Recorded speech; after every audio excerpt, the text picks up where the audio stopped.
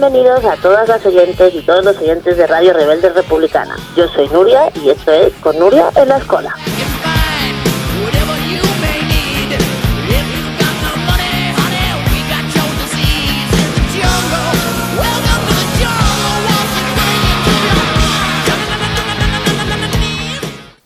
Muy buenos días y buena semana a todos los oyentes y oyentas de Radio Rebelde Republicana. Aquí estamos otra vez. La verdad es que hemos tenido una semana, como siempre, muy movidita, pero nada nos va a apartar de vosotros y de los micrófonos de Radio Rebelde Republicana. Empezamos.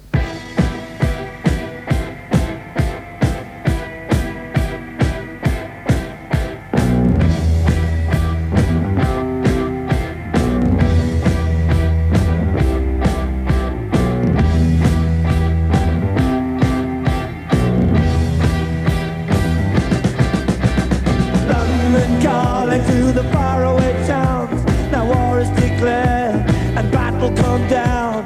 London calling to the underworld, come out of the cupboard, you boys and girls. London calling, now don't look to us, phony Beatlemania has bitten the dust. London calling, see we ain't got no swing except for the ring of the truncheon thing. The ice age is coming, the sun's zooming in, meltdown expected, the wheat is going thin, engines stop running, but I have no fear, cause London is drowning, I live by the river. Empezamos esta semana la información desde Cataluña, donde hemos tenido una semana bastante movidita en las calles, puesto que casi todo el sector público ha salido a manifestarse pidiendo que se revertieran los recortes sociales. En Cataluña, que fue comunidad pionera al aplicar los recortes con Artur Mas, todavía no se ha revertido absolutamente ni un solo euro de lo que se recortó. Es más, es la única comunidad autónoma en la que los funcionarios todavía no han recuperado la paga extra que perdieron en su día. Las movilizaciones, como digo, han sido del personal sanitario, de estudiantes, de profesores, de policía, de bomberos. Todo el sector público en general se ha echado a la calle. Para revertir los recortes que, en datos, os digo, que entre los años 2009 y 2017, bajo los gobiernos de Convergencia y Unió, que luego se llamó Junts pel Sí, luego se llamó PDeCAT y luego se llamó Puigdemont y colegas y demás, el gasto sanitario se redujo, ojo al dato, en un 27,5% el sanitario y en un 12% el educativo. Por eso los profesores, los estudiantes y todo el sector público se ha echado a la calle para exigir que se reviertan ya, porque si nos tenemos que creer el cuento de que la crisis ha terminado, ya es hora de que la cosa se vaya poniendo en su sitio. Sin embargo, en declaraciones de Eduard Pujol, del gobierno de la Generalitat de Cataluña, nos quedamos todos estupefactos y estupefactas porque el hombre se quejaba. Que no entendía por qué los funcionarios, los estudiantes, la gente, los usuarios de la sanidad pública salían a la calle, digo, y leo literalmente: a veces nos distraemos con cuestiones que no son esenciales. Que si 85 días de lista de espera, que si tendrían que ser 82, señaló este señor. Para además añadir que las movilizaciones representan una pelea por las migajas. En este sentido, el portavoz Eduard Pujol llamó a trabajar sobre una solución real que pasa a su juicio, como no, por dar un salto a la República para poder resolver lo que él considera un problema estructural. Ojo, que la sanidad pública son las migajas, que la educación pública son las migajas. Evidentemente para esta gente de la superburguesía catalana, que son quienes componen Junts pel Sí, Junts per Catalunya, Convergencia y Unió, o como Dios se llamen ahora, por supuesto, porque ninguno es usuario, y se han dedicado siempre a esquilmar los servicios públicos sistemáticamente en Cataluña hasta llegar a ser la comunidad autónoma con más recortes. Lo que es ya vergonzoso es eso, que encima lo llamen migajas, porque esta gente llevamos ya 7 años, bueno, o más, con el rollo de la bandera. Y lo que queremos decir desde Radio Rebelde Republicana es: oiga, dejen de agitar la bandera, suelte la bandera y pónganse manos a la obra a arreglar la sanidad, la educación, la universidad, que tenemos la más cara de España, y todos los servicios públicos, porque los catalanes y las catalanas pagamos como todos y nos merecemos unos servicios públicos de calidad. Suelte la banderita y pónganse a trabajar.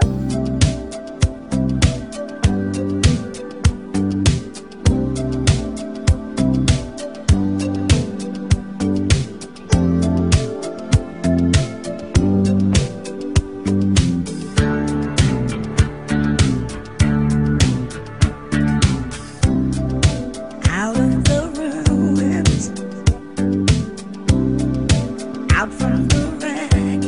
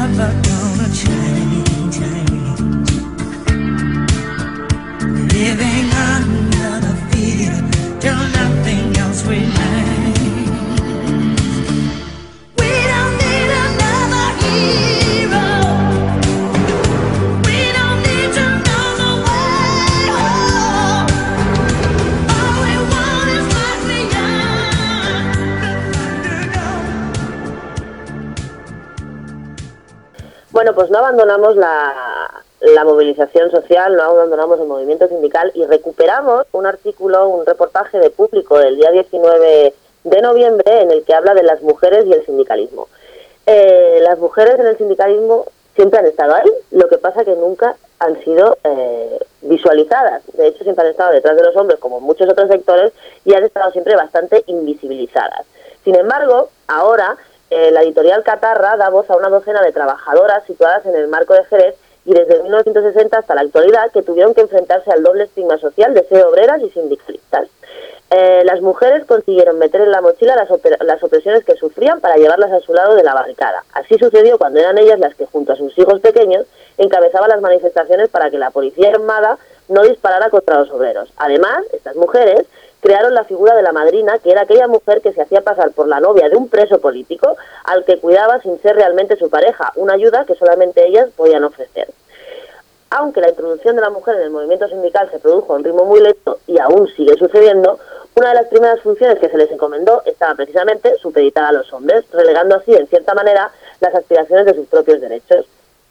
Esto estamos hablando desde el 1960. Sin embargo, nosotros teníamos que dar un salto a la actualidad y hemos ido a buscar a una sindicalista de hoy, de rompe y rasga, de una de esas que además está en un sector absolutamente masculinizado, una delegada sindical, un miembro de la UGT, de la Unión General de Trabajadores, que ella es policía portuaria, imaginaros el oficio, que está en franca minoría, que es de aquí, de la provincia de Tarragona, que de hecho es la única policía portuaria fija que hay en Tarragona, en el puerto, y que además es la primera mujer en la historia de España, de la democracia, que ha presidido la conferencia estatal del sector portuario. Hablamos con Rocío León, compañera, amiga y delegada de la UGT y secretaria de Igualdad de la provincia de Tarragona, de la Federación de Servicios y Transportes. Muy buenos días, Rocío. Encantado de tenerte aquí con nosotros. Gracias por estar en Radio Rebelde Republicana para hablar de mujeres y sindicalismo. Gracias, Nuria. Buenas tardes.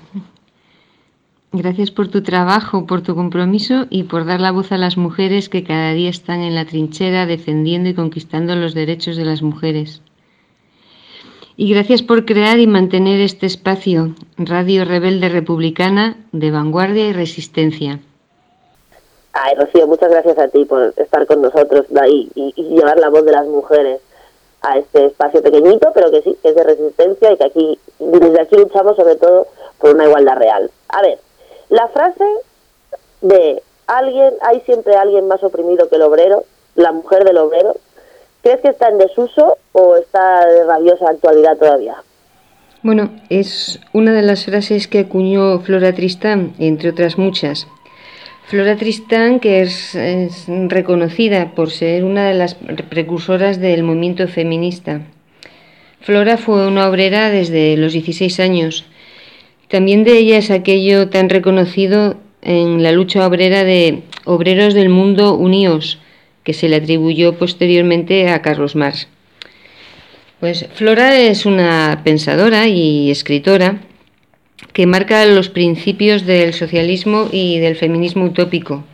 Y con esto vuelvo a tu pregunta, y sí, efectivamente. No sé si cuando acuñó esto de que hay alguien más oprimido que el obrero, la mujer del obrero, no sé si Flora sabía perfectamente lo que decía, creo que sabía perfectamente lo que decía. Lo que no sé es si pensó que más de 200 años después su afirmación seguiría siendo una realidad. En cualquier segmento de la política, en cualquier actividad, en cualquier cultura, las mujeres de cualquier condición se encuentran discriminadas con respecto a los varones. Por lo tanto, la opinión de Flora está de rabiosa actualidad, porque sí, la opresión es mayor que la de los hombres en cualquier estamento. Por cierto, también fue Flora Tristán quien denunció la prostitución como la más horrible de las aflicciones producidas por la distribución desigual de los bienes del mundo. Así que me gusta y te agradezco que recuperes la memoria de esta obrera feminista y socialista en un momento en que el adanismo está acabando con la herencia de la Ilustración y permitiendo que impere el todo vale en un marco de un atroz neoliberalismo. Como hemos comentado al principio, recogiendo el reportaje de Público, las mujeres, igual que en casi todos los sectores, han estado muy invisibilizadas en la lucha sindical a lo largo de la historia. Pero ¿cómo lo ves en la actualidad? ¿Seguimos así o vamos mejorando? Pues lamentablemente solo tenemos que hacer un recorrido por las direcciones de los sindicatos de clase, incluso los gremiales, para darnos cuenta de que la falta de mujeres en los órganos de toma de decisiones es evidente, es palpable. Ni en el pasado ni en la actualidad contamos con mujeres que estén liderando el movimiento sindical.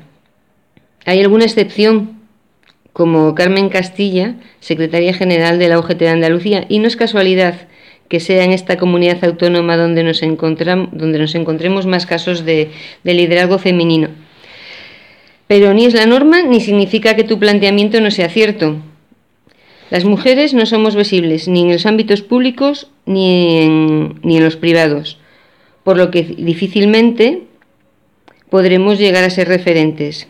Y esto ha sido así desde el principio de los tiempos.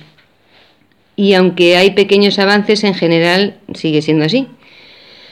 Las resistencias de los varones a que las mujeres ocupen espacios de poder tienen un nombre en esta sociedad patriarcal y se llama misoginia.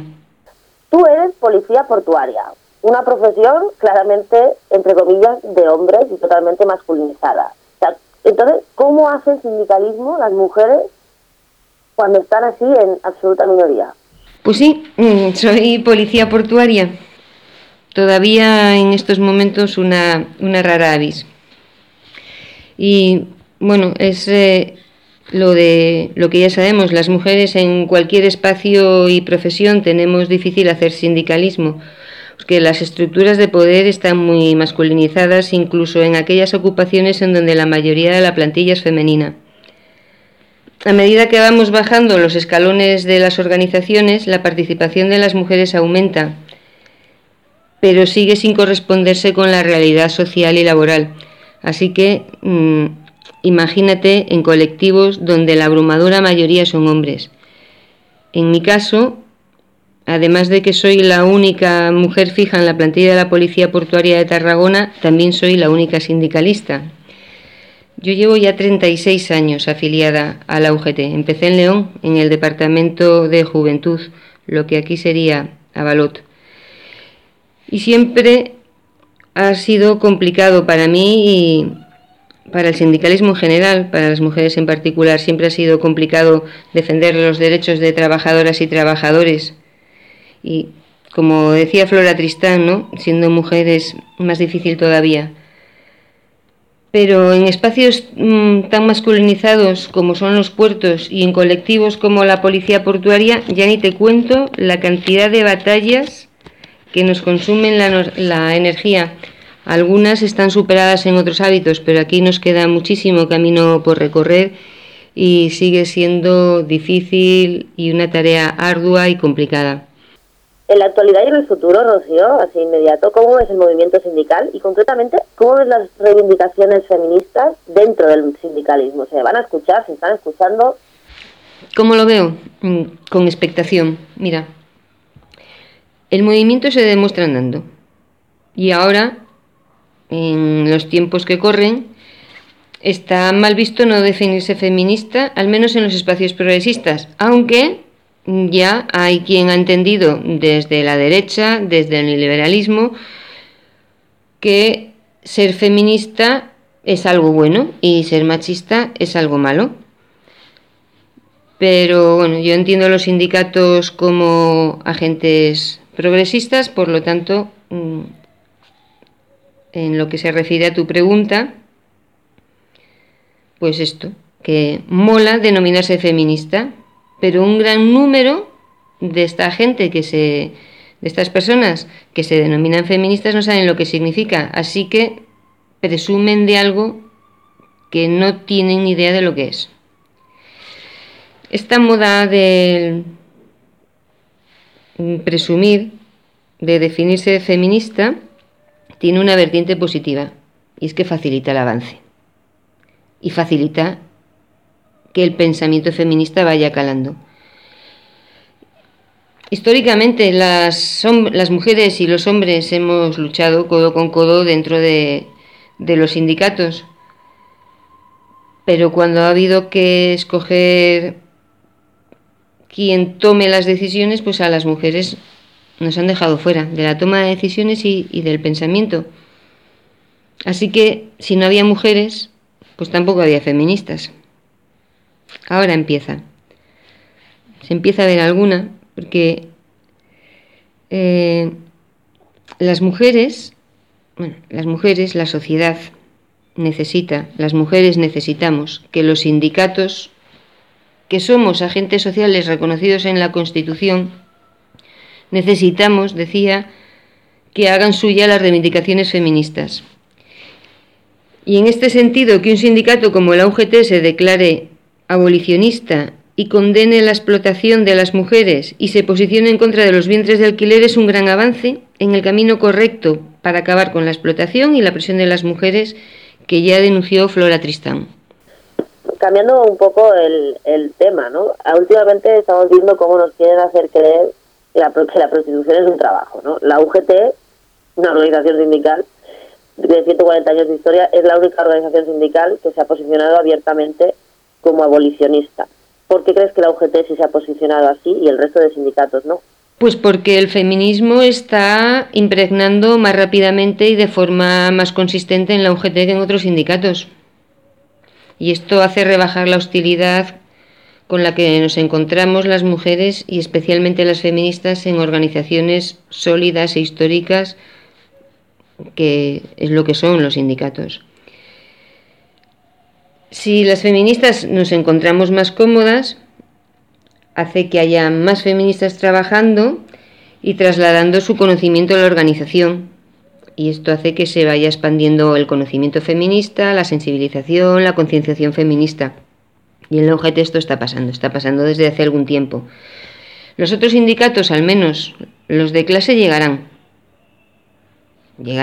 porque hasta va a llegar el PP, que va lento, pero va ahí detrás, se va enganchando al carro. Entonces tendrán que llegar, aunque les cueste. Y los agentes sociales tienen la obligación de llegar. Tienen la obligación de acelerar el paso para llegar.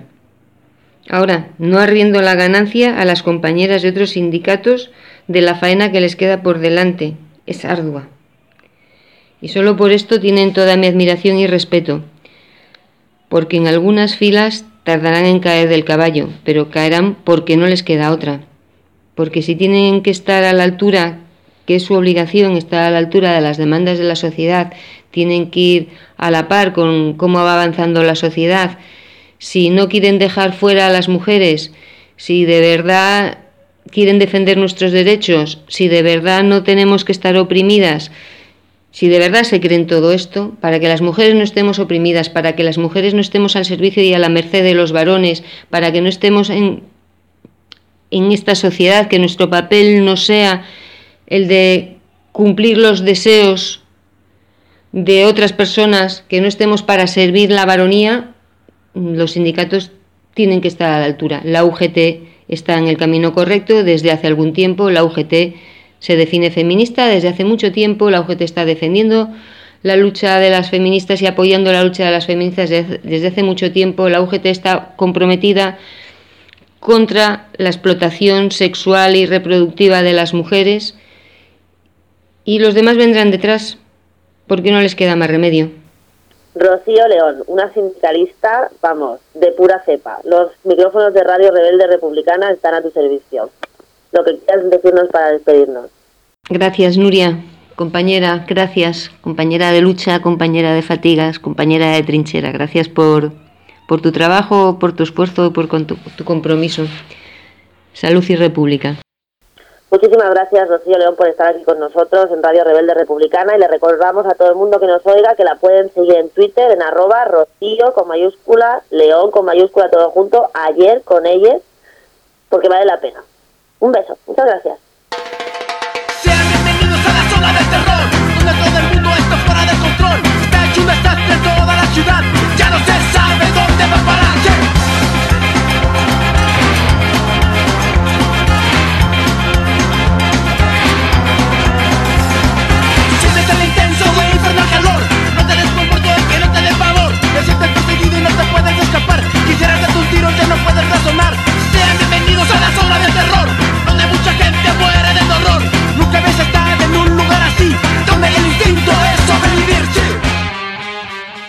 lamentablemente, otra semana más tenemos que comentar una sentencia judicial que nos genera asco, rechazo y total indignación. Esta semana hemos conocido la sentencia por la que los acusados de matar y violar a Lucía. Lucía es la chica de 16 años que dio lugar al lema que todos conocemos de Ni Una Menos, Lucía Pérez. Bueno, pues los dos acusados de violarla, drogarla y empalarla hasta matarla han sido absueltos y solo han sido condenados por tenencia de estupefacientes. Ya la capacidad de sorpresa en este tipo de sentencias se nos está agotando.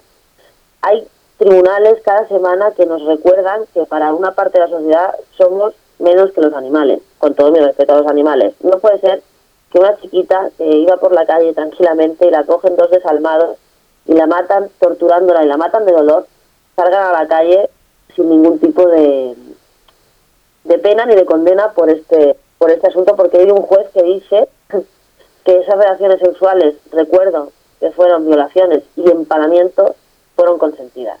Desde aquí queremos recordar a Lucía Pérez y a todas las Lucías y volver a retomar el lema y volver a retomar la frase de que no soportamos y no toleramos ni una menos.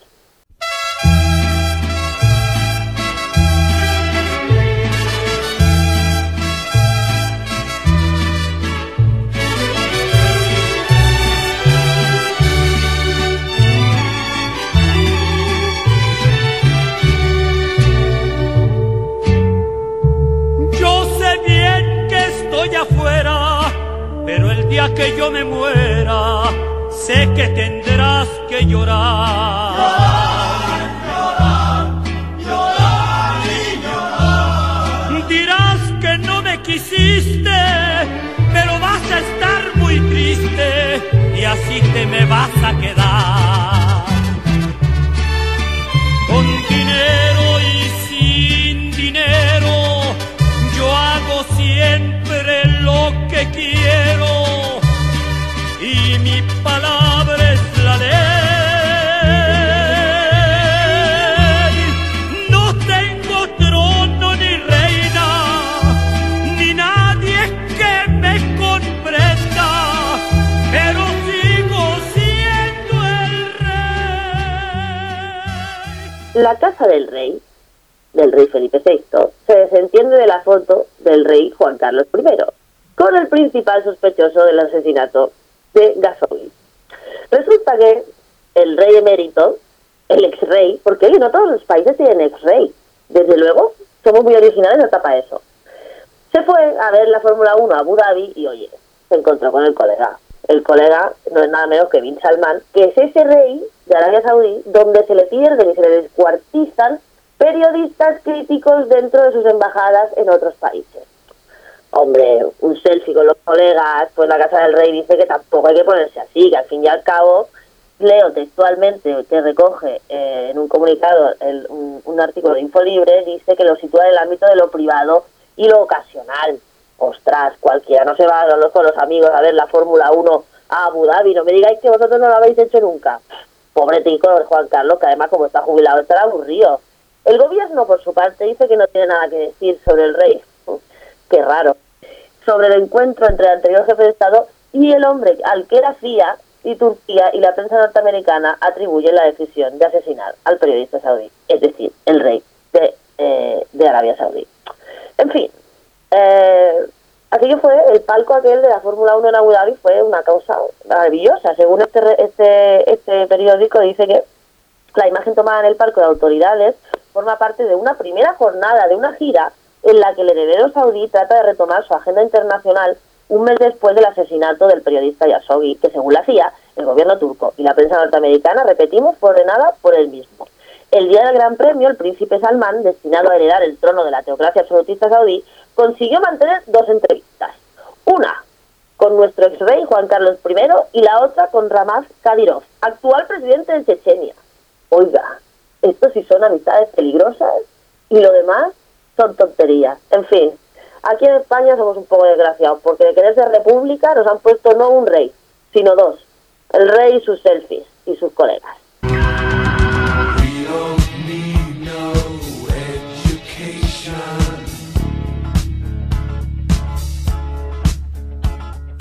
We don't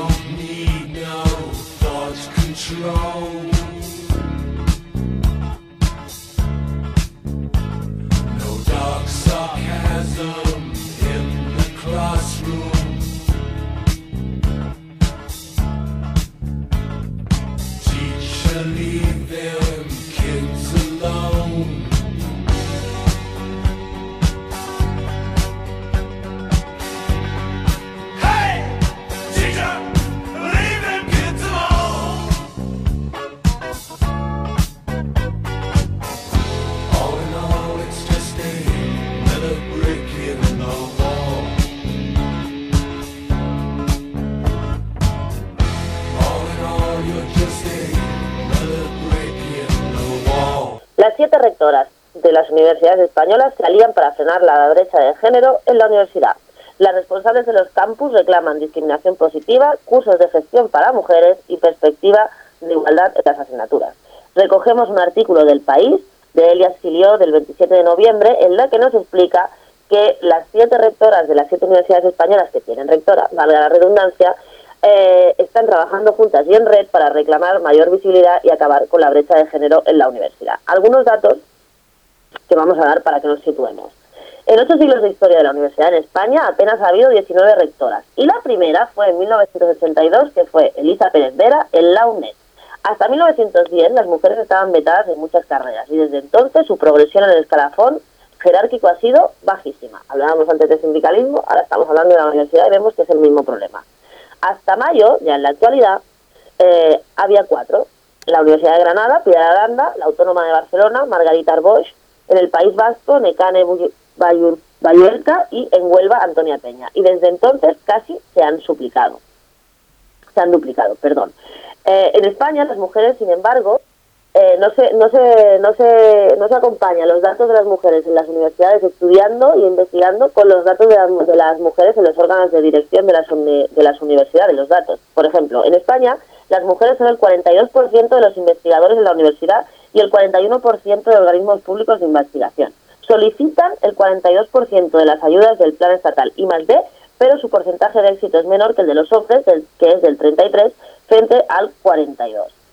En los órganos de gobierno de las universidades vemos que los vicerrectores, el 39% son mujeres. En decanos y directoras de centro, el 27% son mujeres. En vicedecanos y subdirectores de centro, el 47% son mujeres. En directoras de departamento, solo el 27% son mujeres. Y en directoras de instituto universitario, solo el 19% son mujeres. Por lo tanto, estamos lejísimos de la paridad y de la igualdad dentro de los órganos de gobierno de la universidad. Sigamos. Aún así, desde 1990 se matriculan más mujeres que hombres en la universidad. Y aquí está la paradoja. Ellas obtienen mejores tasas de rendimiento, mejores notas medias y mejores tasas de idoneidad y de graduación. Pero después se inicia su declive. Se igualan las cifras en doctorado al 50% y aunque defienden más tesis, a medida que se sube en la pirámide académica hay muchas menos profesoras, con el dato de que apenas el 21% del cuerpo de catedráticos son mujeres. ¿Cuáles son las razones según las rectoras que han hablado en este artículo? Pues es muy claro. La maternidad o los cuidados a los mayores paralizan muchas carreras femeninas, no solo en la universidad, sino en cualquier sitio. Los departamentos son incapaces de hacer medidas de conciliación. Un plan de organización de docentes se desespera a la rectora Aranda. El contrato doctor finaliza en 5 años en la Universidad de Valencia. Optamos, dice la rectora de la Universidad de Valencia, porque haya quien haya tenido una baja de maternidad o por cuidados decida si se le descuenta de ese periodo o no. Está claro, la maternidad y el cuidado a terceros, el rol de cuidadoras de las mujeres nos lastra siempre en todos los ámbitos de la vida y en el ámbito profesional en más que ninguno. El próximo mayo el CRUE deberá consensuar un nuevo presidente. El CRUE es el órgano de dirección de los rectores, y 2 de las 7 rectoras, Aranda y Balluerka, forman parte de la comisión permanente de los 11 miembros que decidirán quién va a ser el presidente de la CRUE. Desde que se fundó hace 24 años, solo ha tenido una presidenta, Adelaida de la Calle, del 2011 al 2013, que entonces era rectora de la Universidad de Málaga. En paralelo, el ministro Pedro Duque busca un nuevo rector para la Universidad Internacional Menéndez Pelayo que sustituya a Emilio Lora Tamayo.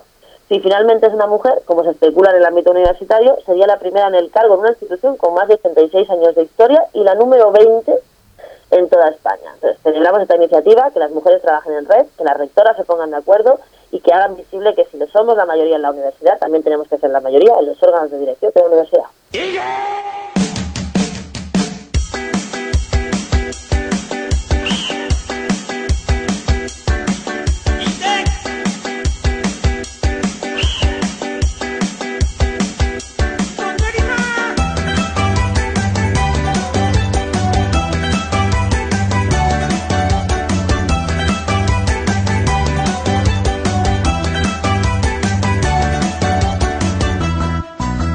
La cosa de mí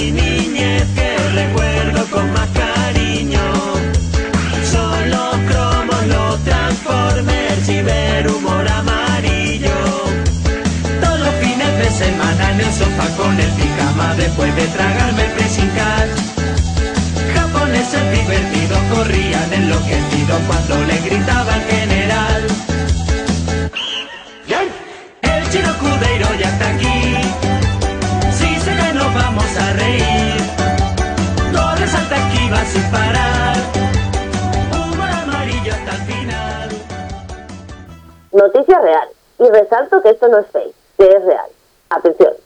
Expulsan a Winnie the Pooh de la Puerta del Sol por el presidente chino. El muñeco animado está prohibido en China para evitar comparaciones con Xi Jinping. Resulta que la Policía Nacional se ha presentado en la Puerta del Sol en la mañana del miércoles 28 de noviembre para pedirle a la persona, que todo el mundo que haya pasado por la Puerta del Sol la habrá visto, que es la persona disfrazada de Winnie the Pooh que trabaja allí haciéndose foto con los guiris, se cogiera el día libre. En otras palabras, recogemos la información del Plural, le han expulsado de la Plaza de Madrid para evitar que se cruzara con el presidente chino Xi Jinping y su comitiva, que continúan una visita oficial por España y que este miércoles se han reunido con la alcaldesa de Madrid. Manuela Carmena recibió al presidente chino para hacerle entrega las llaves de la comunidad, pero claro, para llegar hasta el ayuntamiento tenían que pasar por la Plaza del Sol, y ahí es donde trabaja el hombre vestido de Winnie the Pooh, y al pobre hombre le han echado. Lo han echado porque pasaba Xi Jinping. Es totalmente injusto. Y vosotros diréis, pero bueno, ¿qué tiene que ver Winnie the Pooh con el presidente chino? Pues hay una razón. Las autoridades quieren evitar que Xi Jinping se ofenda, pues el muñeco está prohibido en China porque se ve que al hombre le hacen chascarrillos porque se parece un poquillo al oso. Entonces el señor la cogió como manía y ya no puede ver a Winnie the Pooh por ningún lado. Y el pobre chico de la Puerta del Sol, ¿qué culpa tiene? No nos parece, ¿eh? El Winnie the Pooh de la Puerta del Sol tiene ya casi la misma identidad que el oso y el madroño. Por lo tanto, si Xi Jinping quiere venir, pues ya, que se haga una foto, que se haga un selfie con Winnie the Pooh, y a todos nos parecerá mucho más agradable.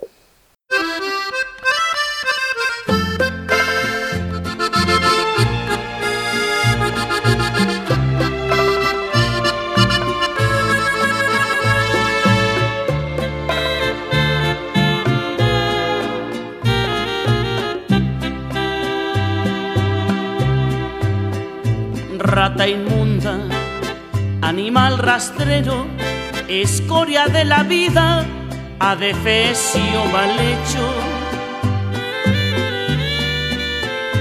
infrahumano, espectro del infierno, maldita sabandija, cuánto daño me has hecho.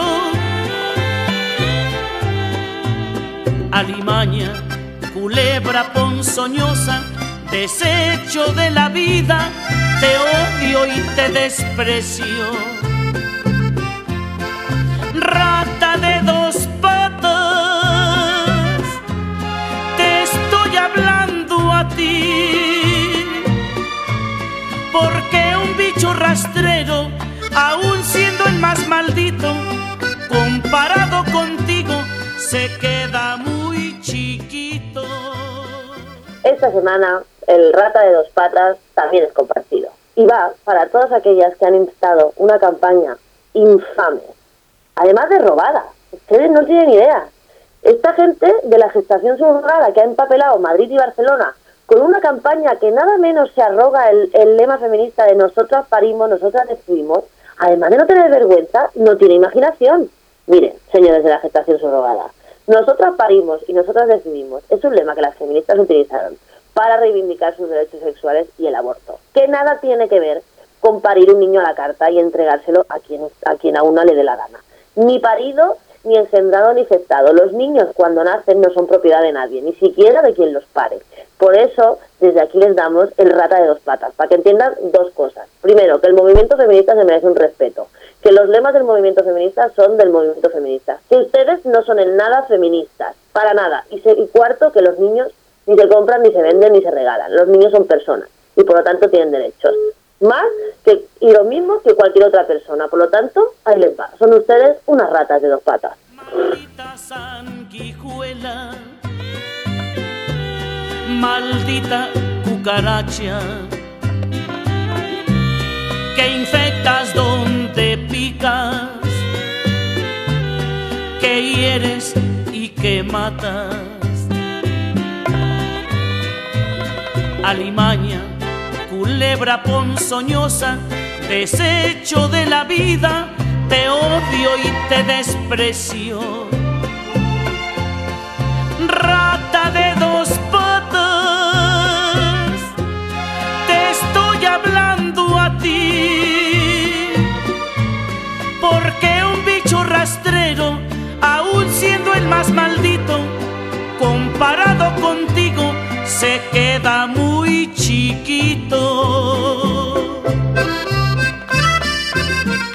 Me estás oyendo, inútil, llena del infierno, cuánto te odio y te desprecio. Pues hasta aquí esta semana. Ya hemos repasado toda la actualidad más rebelde, más republicana y más feminista desde los micrófonos de Radio Rebelde Republicana. Os recordamos que os podéis seguir toda la semana en el Twitter de Radio Rebelde Republicana, en Instagram, en el Facebook, en el Twitter de Nuri Iglesias. Y además tenemos una novedad. Tenemos lista de Spotify de La Escola con Nuria. Ahora mismo, en un ratito, os compartiremos el enlace donde podéis encontrar todas las canciones que utilizamos en Radio Rebelde Republicana, porque a nosotros nos gusta comentar la actualidad al mejor ritmo y al ritmo de la mejor música. Hasta la semana que viene, un beso enorme, salud y república. Rata de dos patas, te estoy hablando a ti, porque un bicho rastrero, aún siendo el más maldito, comparado contigo, se queda muy chiquito.